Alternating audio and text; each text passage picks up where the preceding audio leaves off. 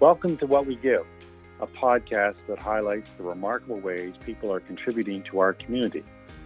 I'm John McCabe, the Member of Parliament for Scarborough-Guildwood. In this episode, I'm talking to Greg Fergus, my parliamentary buddy. Greg's the MP for Aylmer and the Parliamentary Secretary to the President of the Treasury Board. Greg has a strong background in politics.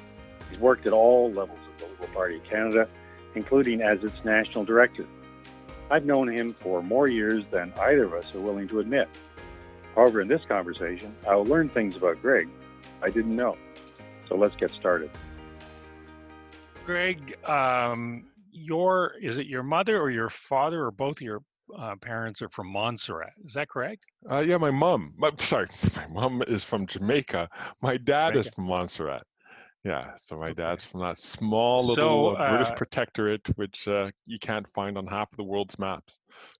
Well, that's it. I was thinking that, the people that might be listening to us would say, Montserrat? Where the heck is Montserrat?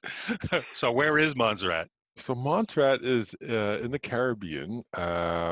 It is sort of smack dab in the middle. It's near Antigua or St. Kitts Nevis, St. Kitts Nevis, and it's a small little island which in its heyday had about 13,000 people. And then there was this volcano back in 1996, which rendered about 2/3 of the island uninhabitable. Of course, the volcano had enough, people knew that it was going to come, and so a lot of people had left Montserrat by that time. But now its population is about 5,000. It went from 4,000 to 5,000, and 4,000 of them are native Montserratians, and about 1,000 are people who have discovered the island. Oh, really? And have decided to have a little property there. It's a beautiful place. And how did your mom and your dad meet? Over a volcano or something like that? well, like two good folks both from the Caribbean, they met in Canada. They met in Montreal at university in Montreal in the late 50s. Université de Montréal or Concordia? McGill and Sir George Williams. But they met through common friends. People at McGill, the only people at McGill are the people who couldn't get into Queens in the first place. Well, at that time, I think my mother would have had trouble getting into Queens. But that was a lifetime ago, of course. A lifetime ago. Yeah. And so were you born in Montreal? I was born in Montreal. I'd like to say I'm a child of the 60s, although I was born in 1969 and almost halfway through. So, I don't remember it, so I must have been there. Yeah. Unfortunately, I do remember 69. So you raised in Montreal, and I take it your parents had a pretty serious commitment to education because they fire you off to the Selwyn House, which is a pretty fancy schmancy high school. Tell me about that. Well, actually, that was not their intent. My dad was a public school teacher. My mom raised us at home, and I was in the public school system up until the end of grade 8, because in 1983, I think it was 1983, there was a really huge public service strike in Quebec by the teachers, and to resolve the system, the government cut back teachers' salaries by 20%. And forced them back to work.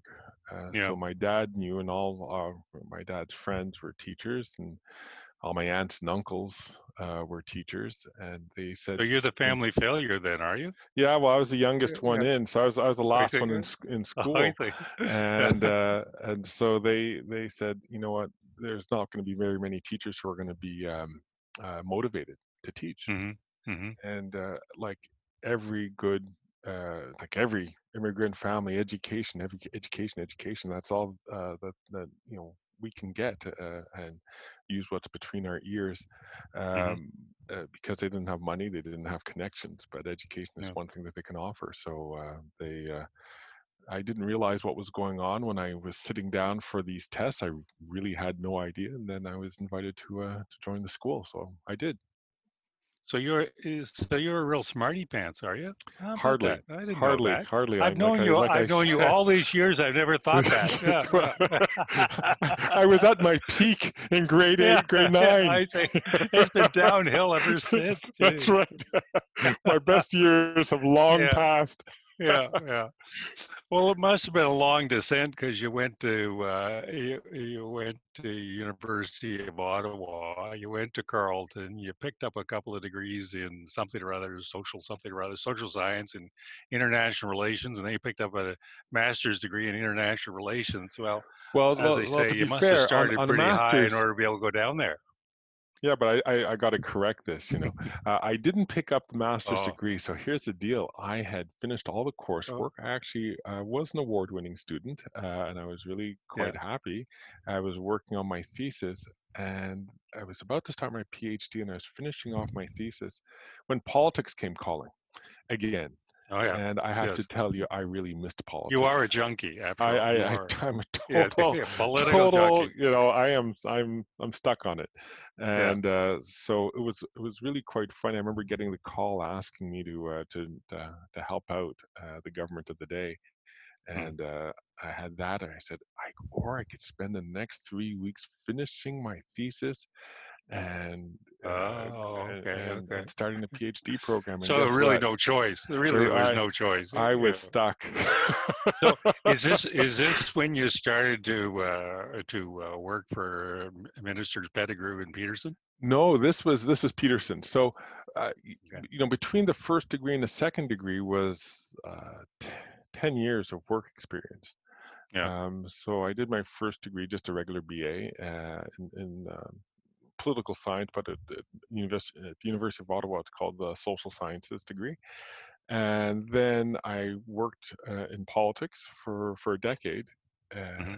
and went back to do an honors degree at Carleton, and then I started my master's. And I really thought I was going to be a professor Yeah. at university, and to Hence all the teach. books behind you. You've been And gathering all these books.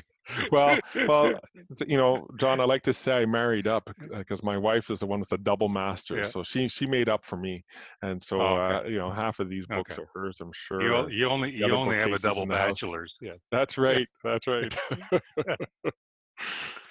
Well, a generous person would say that you have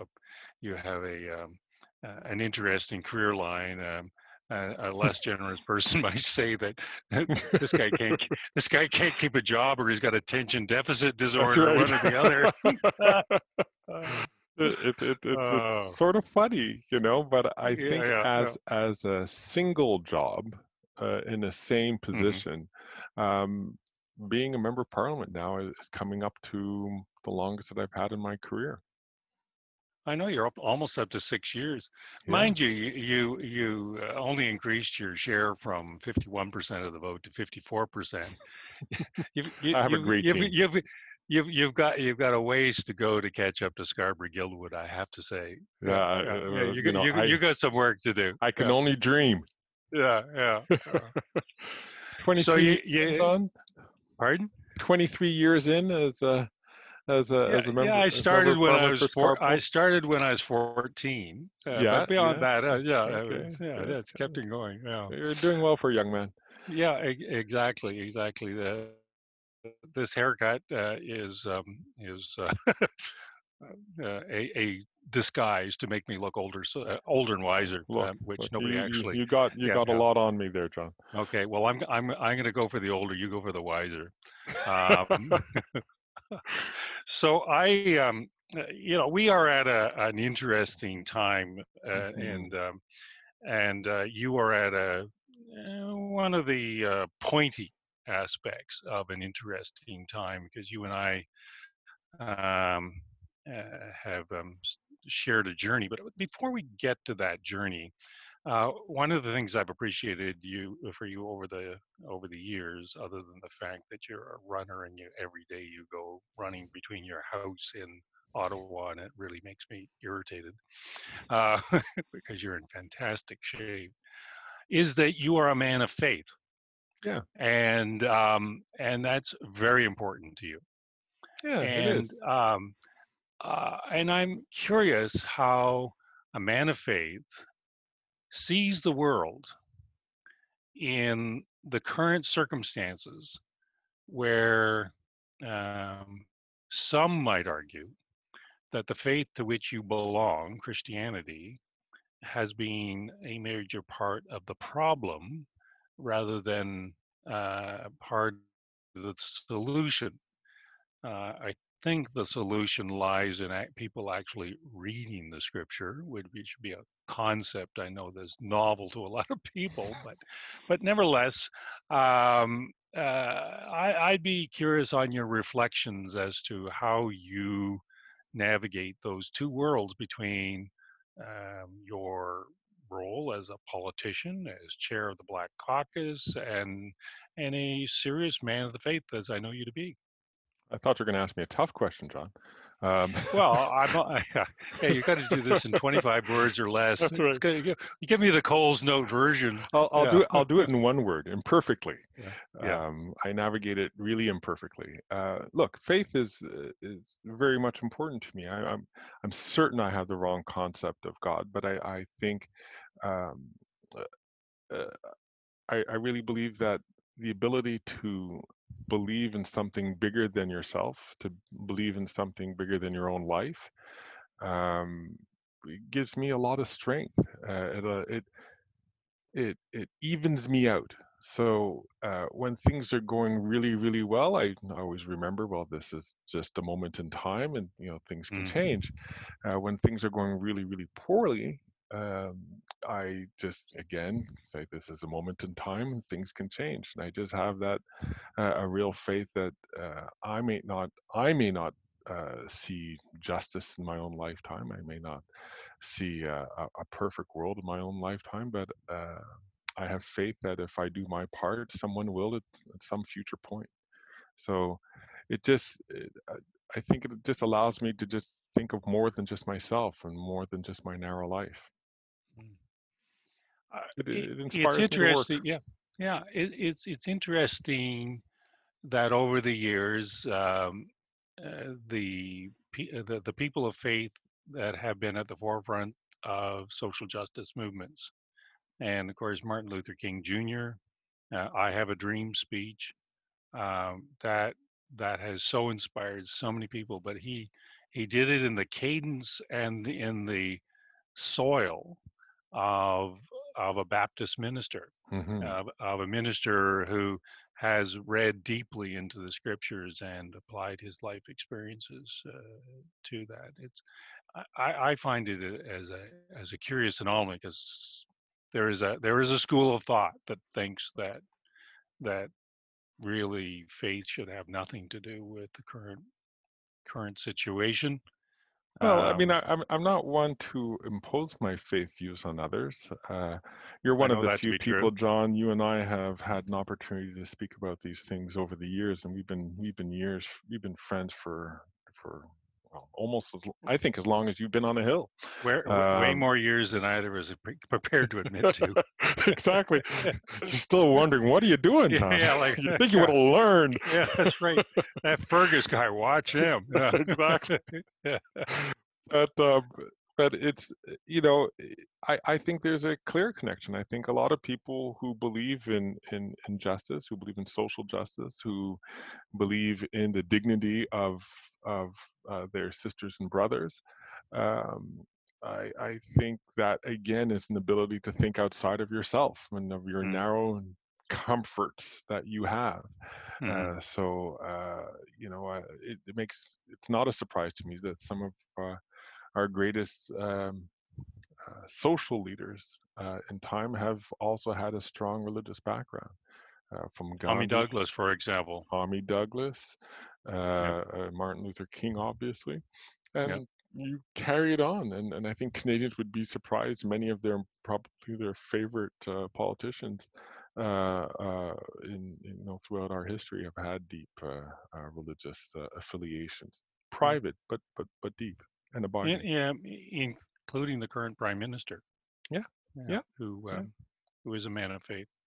Um, so you and I were together this week at a public safety meeting, and it was 2 hours with the minister and with the commissioner of the RCMP.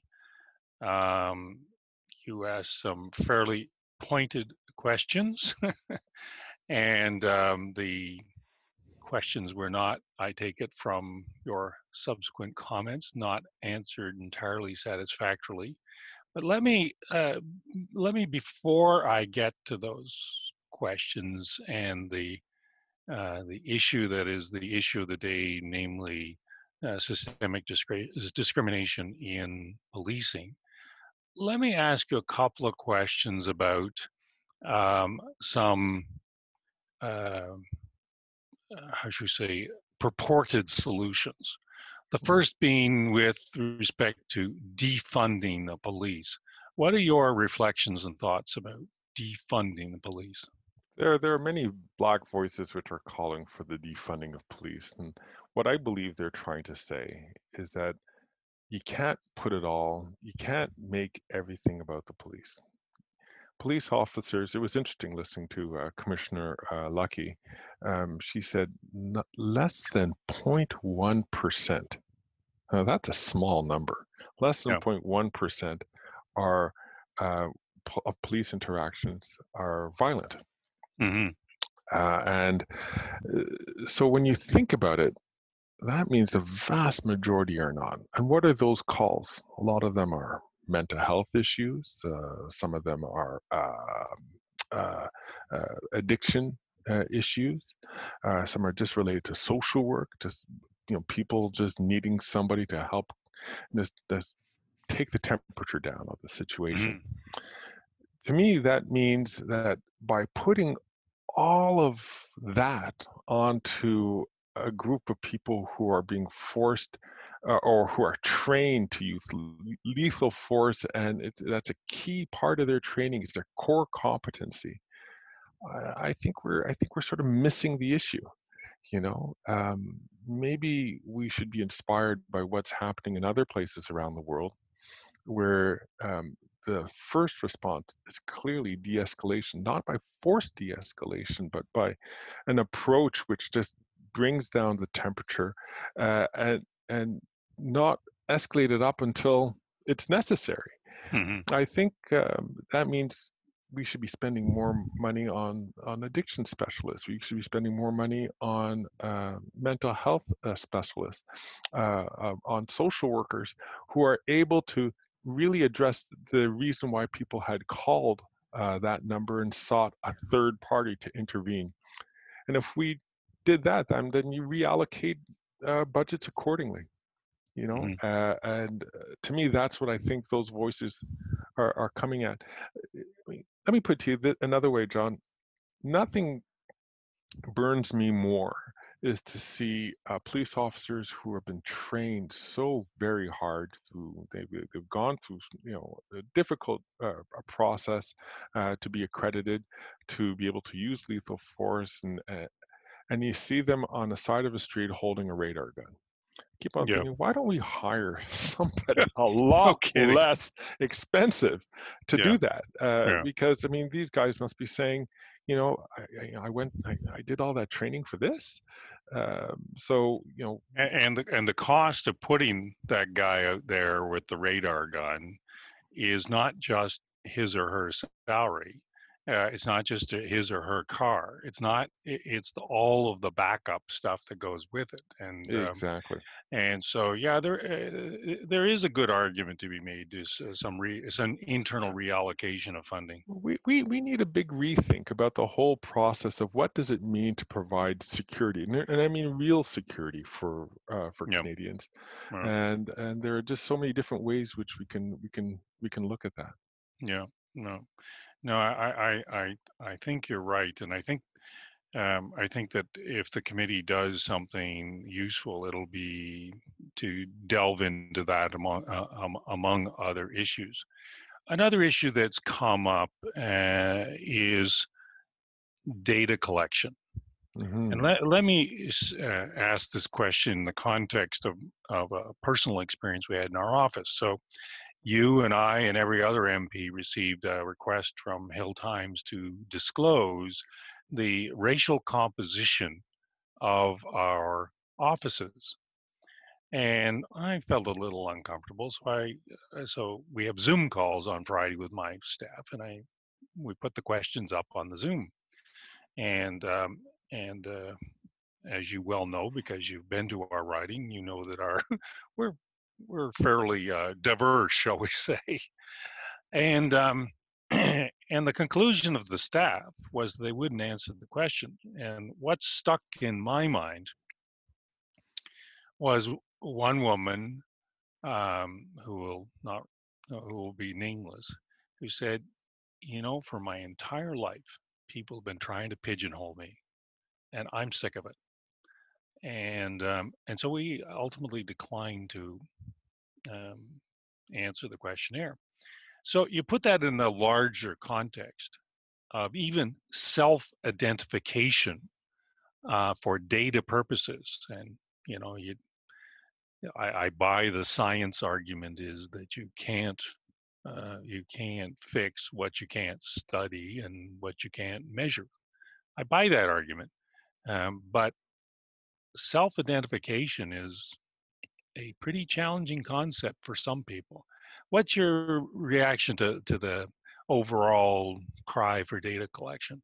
I think there are, and I know that there are really good uses of collecting disaggregated data to race-based data. There are some really good uses for it.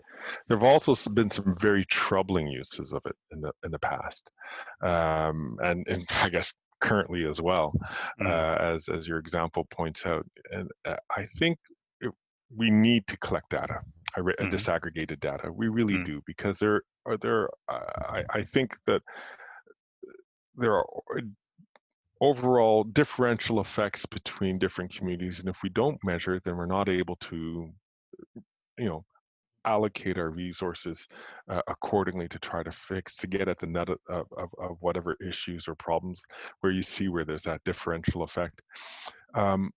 I don't know how I don't remember that Hill Times survey. I don't know if we filled it out in our office. We have a diverse office. It's your old eggs, Greg. Yeah, it was last week. All right. Well, there you go. There you go. Well, I didn't look at it yet. Yeah. But it's so important for us, I think, to have the right kind of questions that are being asked and being able to explain to people why you're collecting it.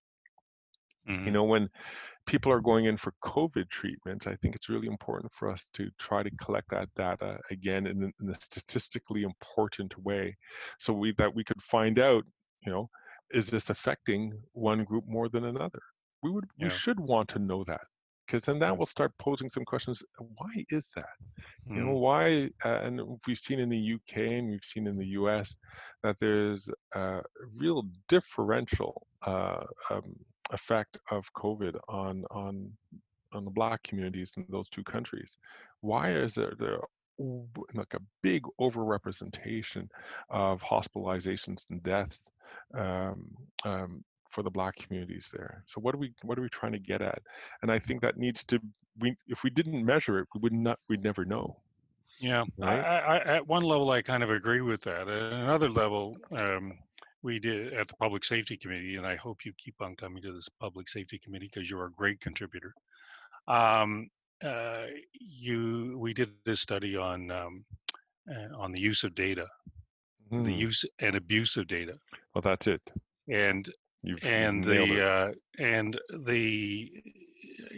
I've got so jumpy these days that it makes me nervous when I get into my car and my cell phone goes on and it says that it's 2 hours and 35 minutes to home. Yeah. How do you know that I'm going to go home? I don't even talk to my wife any longer in front of our thermostat.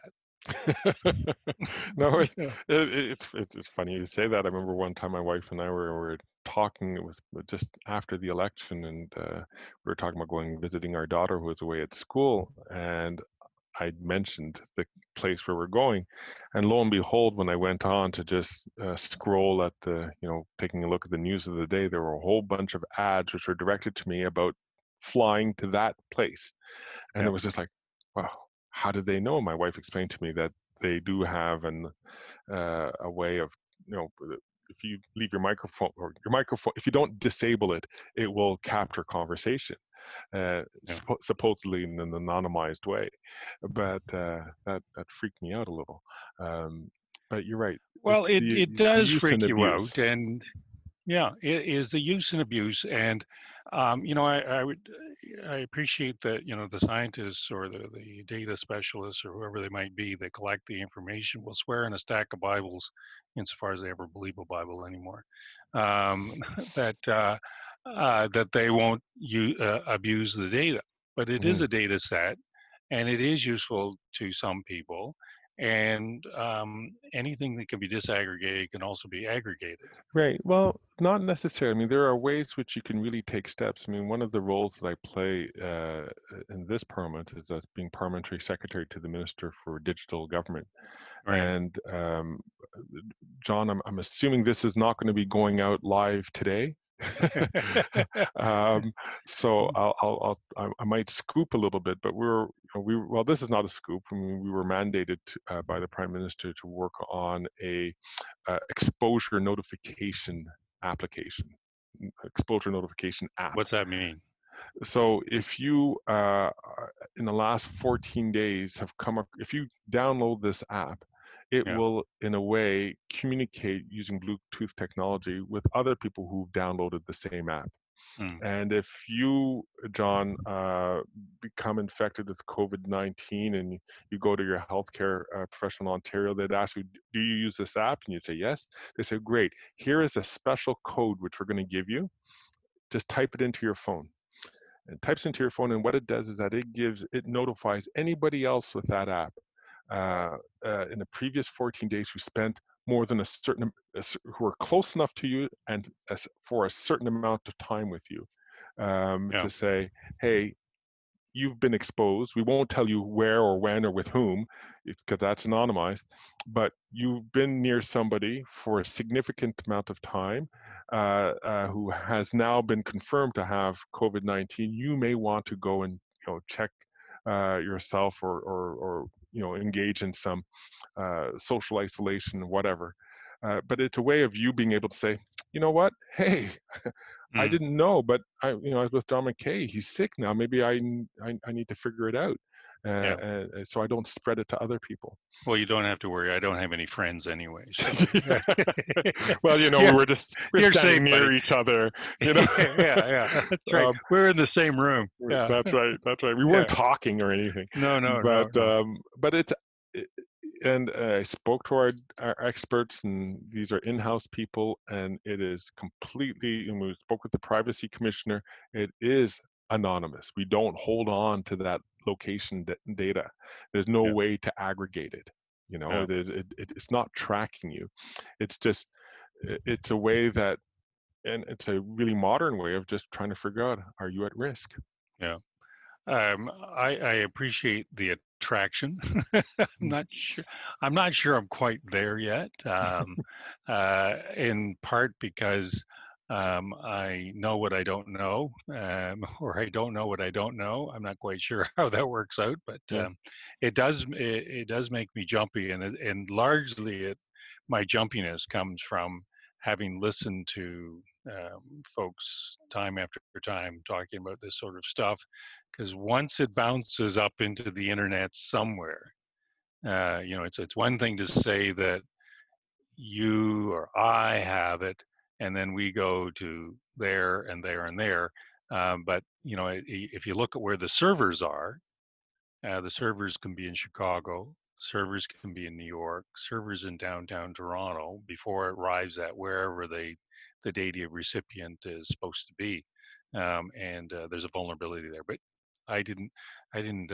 We got off track here on the Yeah. data, but Well, let me just but reassure all the people who are listening that we've gone through this, precisely those kind of questions, John, to find out where is the information lodged, where it's kept, and there is no way of there's no information that is related to John McKay that is associated with that information.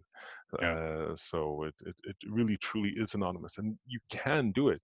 It's just unfortunate that there's been so many bad examples of groups or organizations that seek out that kind of data. right. But in this case, with this app, it's not possible. Yeah. Well, let me circle us back to where we started, not where we started, but on the issue du jour, Yeah. which is going to be an issue du jour for your lifetime and mine, and possibly forever. And I hope not. yeah, well, I would hope we'd make some progress, but it's not as if this doesn't have a history. No, but And Jonathan, but that's a really interesting point. If you'll forgive me, we have made progress. no, that's fair. That's fair. It's been slow. It's been hard. Sometimes you shake your head and you wonder, are we slipping backwards? But we have made progress. I mean, things are really different. 5 years before I was born, you couldn't have black people marrying white people on the law books in certain provinces in this country. I mean, Mm-hmm. that's an amazing difference. Yeah. So things have changed, and now they need to change more. Yep. We need to Yep. go a lot further. We're nowhere close to where we need to be. But Well, we got to how do you recognize. think that you and I at this public safety committee can start to address this dialogue of the deaf? Because my sense of it is right now people are prepared to do a lot more listening than they have been up until now, but they're also backing themselves into defensive positions or offensive positions, which almost makes that progress that you and I would both cherish much more difficult. Well, I think the first time that I've experienced in my lifetime is that there's a real openness to by non-Black Canadians, non-Indigenous Canadians, to want to hear what my voice, what other voices want to say. There's a real openness to saying, okay, you know what, we don't know what to do, so tell me what I should do, Mm-hmm. or tell me what we should do. That's I've not heard that before. I've not heard that on the scale that I've heard it before. Yeah. I hear it from the guy who delivers my newspaper to, I hear it from cabinet ministers and leaders. It's really encouraging. When I go to to different rallies or protests, and I look at the crowd, the crowd is majoritively white, Yeah. and Yeah. that's encouraging. I haven't seen that before. This is new. Now, I don't think people have a recipe as to what to do. I don't think I necessarily have a recipe, but I Or certainly even have if heard, there is a recipe. or if there, I think there is. In what way? I think there are a number of actions which we can take, which requires us to really get at the root of this. And I think part of it is just being exposed to it. Exposed to it at all levels of society. If we really want to get rid of systemic racism, systemic discrimination, then we need to make sure that, and we got to, your neighbor Gary Ananda Sangari told me this a number of years ago. You got to look and ask, who's not at this table? Mm-hmm. Who's not here, and to be conscious of that, and as much as possible to invite people to be part of that table, so that you have a wide and diverse perspective. And then, just if you're checking that all the time, it's not going to be perfect. Okay, because there's sometimes you can't have, there's not enough room there's not enough place at at a particular table. But if you make a big effort on that, you can go a long way, and you could be open to that. And I think I do believe we can make a change. Will it be in my lifetime? I don't know.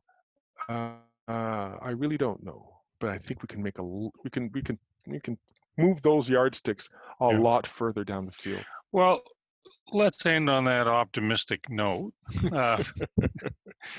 I'm sure that those who are listening to us can understand why you and I consider our friendship to be a good friendship. Oh, John, you've been there for me before. I remember running for office, seeking out your advice and your counsel on a number of occasions. And you did it anyway, so there you go. So much for my advice. Like, really? Are you crazy? You're giving up this good job? Yeah. So, but I've always appreciated our opportunities to. We just scratched the surface. Yeah. Well, thank you, Greg, for joining me today. This has been a good chat. I hope that we may be able to, a few months from now, maybe after a few meetings and where we go with this committee, we might reconvene this chat and see whether you think whether your optimism is warranted. I sincerely hope that your optimism is warranted, and I think you are right to observe that the non-Indigenous, non-racialized community, I never quite figure out what that means, by the way, are listening with ears that haven't been opened before, and maybe, just maybe, we are in a point of time in our collective Canadianness where we have the opportunity to do something and move those yardsticks. I'm moved by what Martin Luther King once said, that the moral arc of the universe is long, yes, but it bends towards justice, and that's just an article of faith for me. Excellent. Thanks, Greg. Take care. Thanks for listening to What We Give. I'm John McKay. This podcast was produced by Amanda Capito with support from Leila Sharif and Anessa DeAngelis. If you like what you hear, be sure to subscribe to What We Give on your favorite podcast player. Leave us a review and tell a friend.